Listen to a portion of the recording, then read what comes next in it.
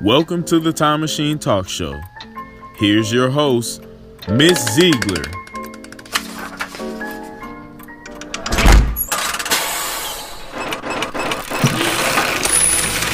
Hey students, welcome to the Time Machine Talk Show. This week we are going to talk about the rise of Islam, and we are in the Ways of the World book starting on page 411. So I'll give you a minute to get there.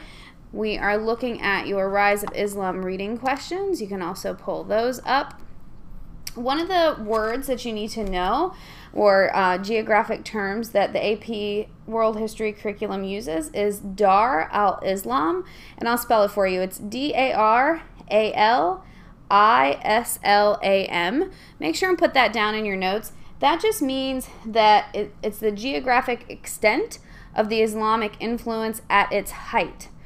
And that area is from West Africa and Spain to Southeast Asia. So when the AP curriculum talks about Dar al-Islam, that's what they mean. Okay, with that, we are going to get started.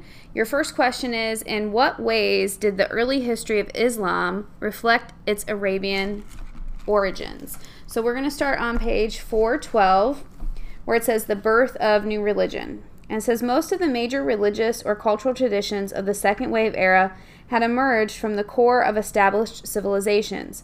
Confucianism and Taoism from China, Hinduism and Buddhism from India, Greek philosophy from the Mediterranean world, and Zoroastrianism from Persia. Christianity and Islam, by contrast, emerged more from the margins of Mediterranean and Middle Eastern civilizations. Christianity, of course, appeared among a small Middle Eastern people, the Jews, in a remote province of the Roman Empire, while Islam took hold in the cities and deserts of the Arabian Peninsula. The homeland of Islam is the next section. Here we go. The central region of the Arabian Peninsula had long been inhabited by nomadic Arabs known as Bedouins, who herded their sheep and camels in seasonal migrations. I would put that word down because you'll see it again. So basically, these are people that live independently in tribes and they migrate. And it's going to go on to talk about them here. So it says these peoples lived in fiercely independent clans and tribes, which often engaged in bitter blood feuds with one another.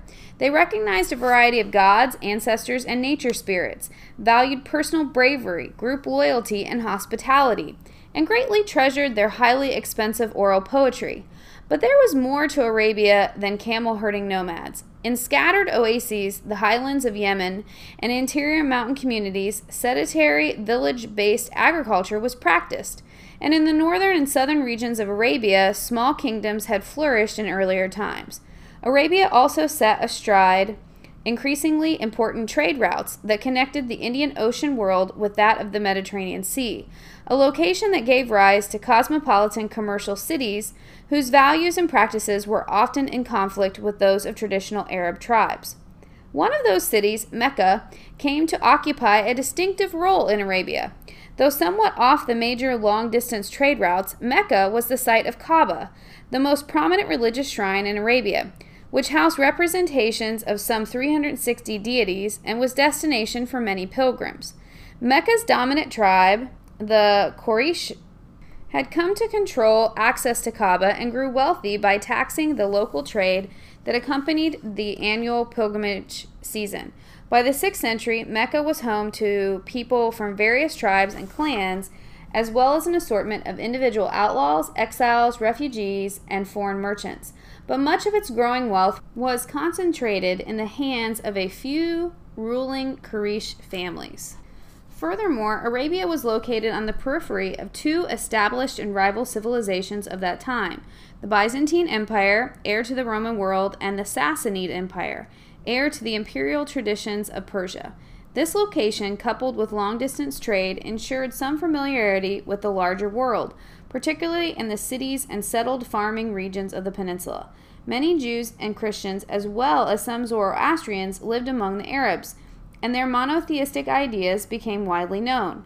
By the time of Muhammad, most of the settled Arabs had acknowledged the preeminent position of Allah, the supreme god of the Arab pantheon, although they usually found the lesser gods, including the three daughters of Allah, far more accessible. Moreover, they increasingly identified Allah with Yahweh, the Jewish high god, and regarded themselves too as children of Abraham. A few Arabs were beginning to explore the possibility that Allah or Yahweh was the only god, and that the many others residing in the Kaaba and in shrines across the peninsulas were nothing more than helpless and harmless idols. To an outside observer around 600, it might well have seemed that Arabs were moving toward Judaism religiously, or that Christianity, the most rapidly growing religion in Western Asia, would encompass Arabia as well. Any such expectations, however, were thoroughly confounded by the dramatic events of the 17th century. Okay, so your question asks about the early history of Islam and how it reflects Arab origins. I would definitely talk about the Bedouins in that, unless you've already written that down. You can talk about the city of Mecca and the Kaaba that is there and what that was. You could also talk about the strong ties to the tribal clans, because that has a lot to do with early Islam. You can talk about its ties to Abraham. That's important because Islam, Christianity, and Judaism all share that connection with Abraham. So those are the things that I would write down in your notes to answer that question. Your next question is, what did the Quran expect from those who followed its teachings? So we're going to go on, and it says, the catalyst of those events and for the birth of this new religion was a single individual, Muhammad ibn Abdullah, who was born in Mecca to a Quraysh family. As a young boy, Muhammad lost his parents, came under the care of an uncle, and worked as a shepherd to pay his keep. Later, he became a trader and traveled as far north as Syria. At the age of 25, he married a wealthy widow, Khadija, herself a prosperous merchant with whom he fathered 6 children. A highly reflective man, deeply troubled by the religious corruption and social inequalities of Mecca, he often undertook periods of withdrawal and meditation in the arid mountains outside the city. There, like the Buddha and Jesus, Muhammad had a powerful, overwhelming religious experience that left him convinced, albeit reluctantly, that he was Allah's messenger to the Arabs, commissioned to bring to them a scripture in his own language. And there's some visual sources for you that you can check out. According to Muslim tradition, the revelations began in 610 and continued periodically over the next 22 years. Those revelations, recorded in the Quran, became the sacred scriptures of Islam, which to this day most Muslims regard as the very words of God and the core of their faith. Intended to be recited rather than simply read for information, the Quran, Muslims claim, when heard in its original Arabic, conveys nothing less than the very presence of the divine. Its unmatched poetry, beauty, miraculous to Muslims, convinced many that it was indeed a revelation from God. One of the earliest converts testified to its power. When I heard the Quran, my heart was softened, and I wept, and Islam entered into me. In its Arabian setting, the Quran's message delivered through Muhammad was revolutionary. Religiously, it was radically monotheistic, presenting Allah as the only God, the all-powerful creator, good, just, and merciful. Allah was the Lord, sustainer of the worlds, the compassionate, the caring, master of the day of reckoning, and known to human beings as the farthest horizon and within their own selves. Here was an exalted conception of deity that drew heavily on traditions of Jewish and Christian monotheism. As the messenger of God, Muhammad presented himself in the line of earlier prophets, Abraham, Moses, Jesus, and many others.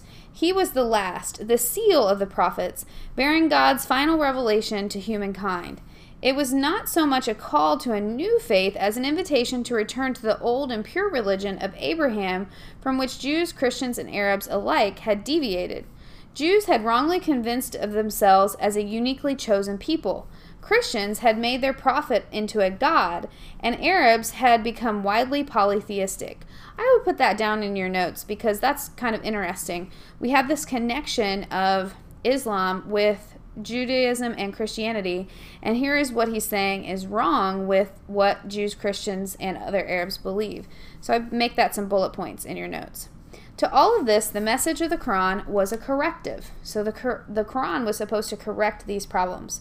Submission to Allah, Muslim means one who submits, was the primary obligation of believers and the means of achieving a God-conscious life in this world and a place in the paradise after death. According to the Quran, however, submission was not merely an individual or spiritual act, for it involved the creation of a whole new society. Over and again, the Quran denounced the prevailing social practices of an increasingly prosperous Mecca, the hoarding of wealth, the exploitation of the poor, the charging of high rates of interest on loans, corrupt business deals, the abuse of women, and the neglect of widows and orphans. Like the Jewish prophets of the Old Testament, the Quran demanded social justice and laid out a prescription for its implementation. It sought a return to the older values of Arab traditional or tribal life, solitary equality, concern for the poor, which had been undermined, particularly in Mecca, by the growing wealth and commercialism. The message of the Quran challenged not only the ancient polytheism of Arab religion and the social injustices of Mecca, but also the entire tribal and clan structure of Arab society, which was so prone to war, feuding, and violence. The just and moral society of Islam was Ummah, the community of all believers, replacing tribal, ethnic, or racial identities. Such a society would be a witness over the nations, for according to the Quran, you are the best community evolved for mankind, enjoining what is right and forbidding what is wrong. In this community, women too, joining what is right and forbidding what is wrong. In this community, women too had an honored and spiritually equal place. The believers, men and women, are protectors of one another, declared the Quran. The Ummah, then, was to be a new and just community, bound by a common belief rather than by territory, language, or tribe. The core message of the Quran, the remembrance of God, was effectively summarized as a part of 5 requirements for believers, known as the pillars of Islam. So here's the answer to your question number 2. The first pillar expressed the heart of the Islamic message. There is no God but Allah, and Muhammad is the messenger of God.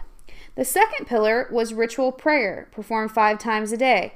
Accompanied practices, including cleansing, bowing, kneeling, and prostration, expressed believers' submission to Allah and provided a frequent reminder amid the busyness of daily life that they were living in the presence of God. The third pillar, almsgiving, that means giving money to the poor, reflected the Quran's repeated demands for social justice by requiring believers to give generously to support the poor and needy for the community. The fourth pillar established a month of fasting during Ramadan, which meant abstaining from food, drink, and sexual relations from the first light of dawn to sundown. It provided an occasion for self-purification and a reminder of the needs of the hungry. The fifth pillar encouraged a pilgrimage to Mecca known as the Hajj, during which believers from all over the Islamic world assembled once a year and put on identical, simple white clothing as they reenacted key events in Islamic history. For at least the few days of the Hajj, the many worlds of Islam must surely have seemed a single realm. So put those down in bullet points for question number 2. A further requirement for believers, sometimes called the sixth pillar, was struggle, or jihad in Arabic. Its more general meaning, which Muhammad referred to as the greater jihad, was an interior personal effort of each believer against greed and selfishness, a spiritual striving toward living a God-conscious life. In its lesser form, the jihad of the sword, the Quran authorized armed struggle against the forces of unbelief and evil as a means of establishing Muslim rule and of defending the Ummah from the threats of infidel aggressors.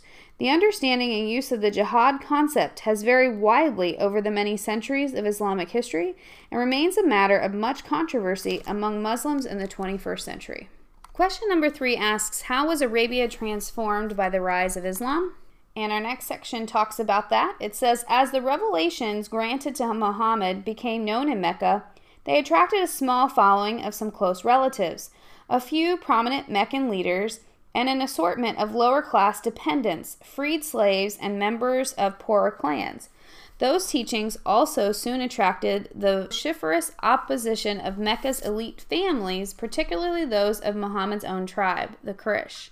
Muhammad's claim to be a messenger of Allah, his unyielding monotheism, his call for social reform, his condemnation of Mecca's business practices, and his apparent disloyalty to his own tribe enraged the wealthy and ruling families of Mecca.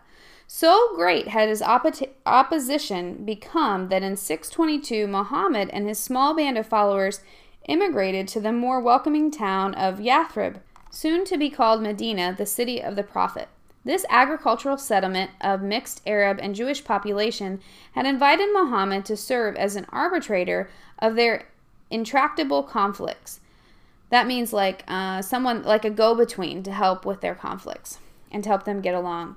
The emigration to Yathrib, known in Arabic as Hijra, the journey, was a monumentous turning point in the early history of Islam and thereafter marked the beginning of a new Islamic calendar. The new community, or Ummah, that took shape in Medina was a kind of super tribe, but very different from the traditional tribes of Arab society. Membership was a matter of belief rather than birth, allowing the community to expand rapidly. Furthermore, all authority, both political and religious, was concentrated in the hands of Muhammad, who proceeded to introduce radical changes. Usury was outlawed, tax-free marketplaces were established, and a mandatory payment to support the poor was imposed.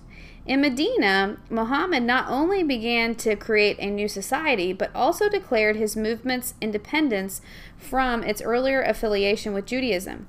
In the early years, he had anticipated a warm response from Jews and Christians, based on common monotheism and prophetic tradition, and had directed his followers to pray facing Jerusalem.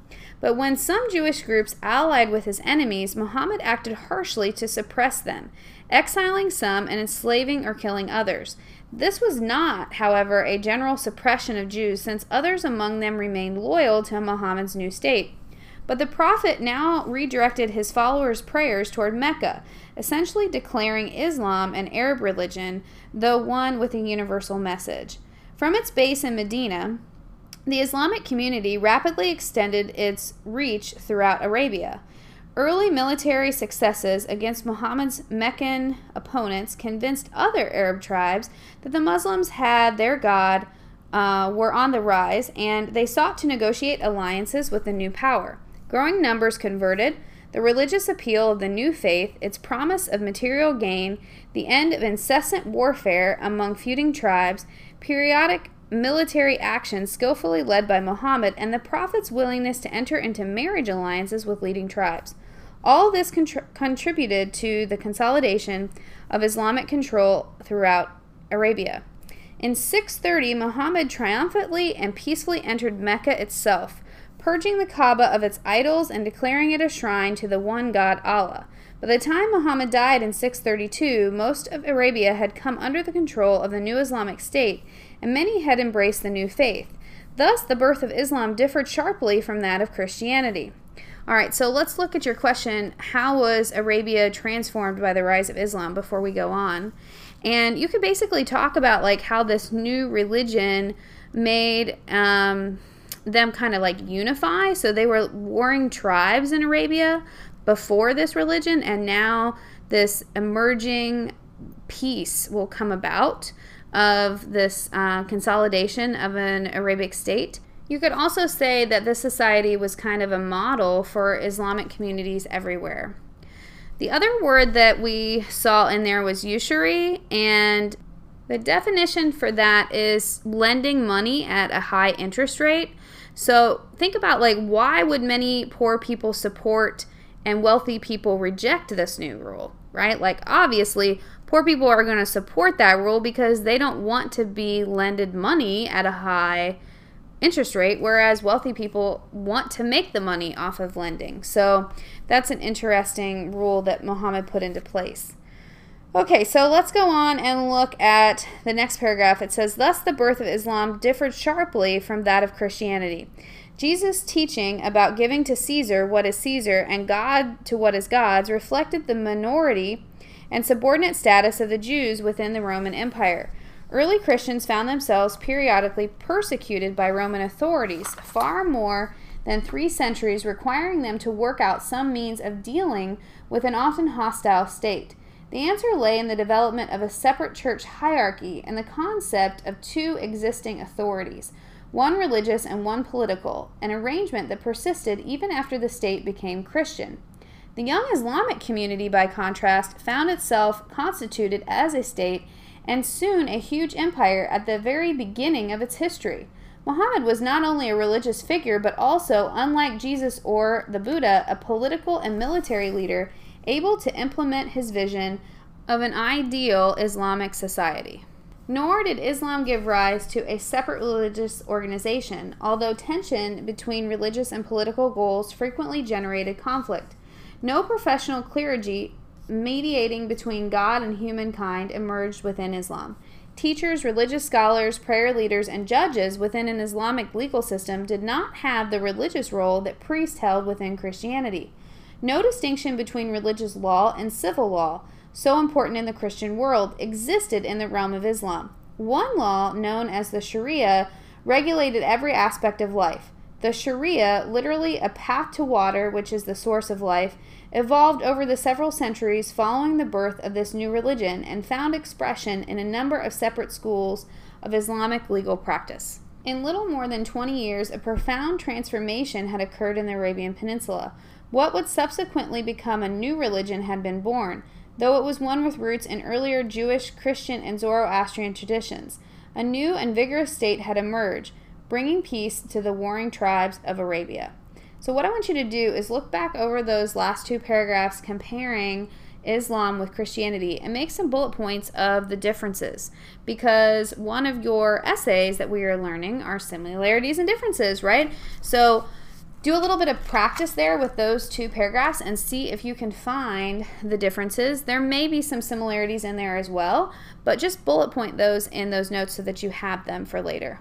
And that's where we're going to wrap up this edition of the Time Machine Talk Show. Thank you so much for listening. And as always, if you have any questions, feel free to contact me.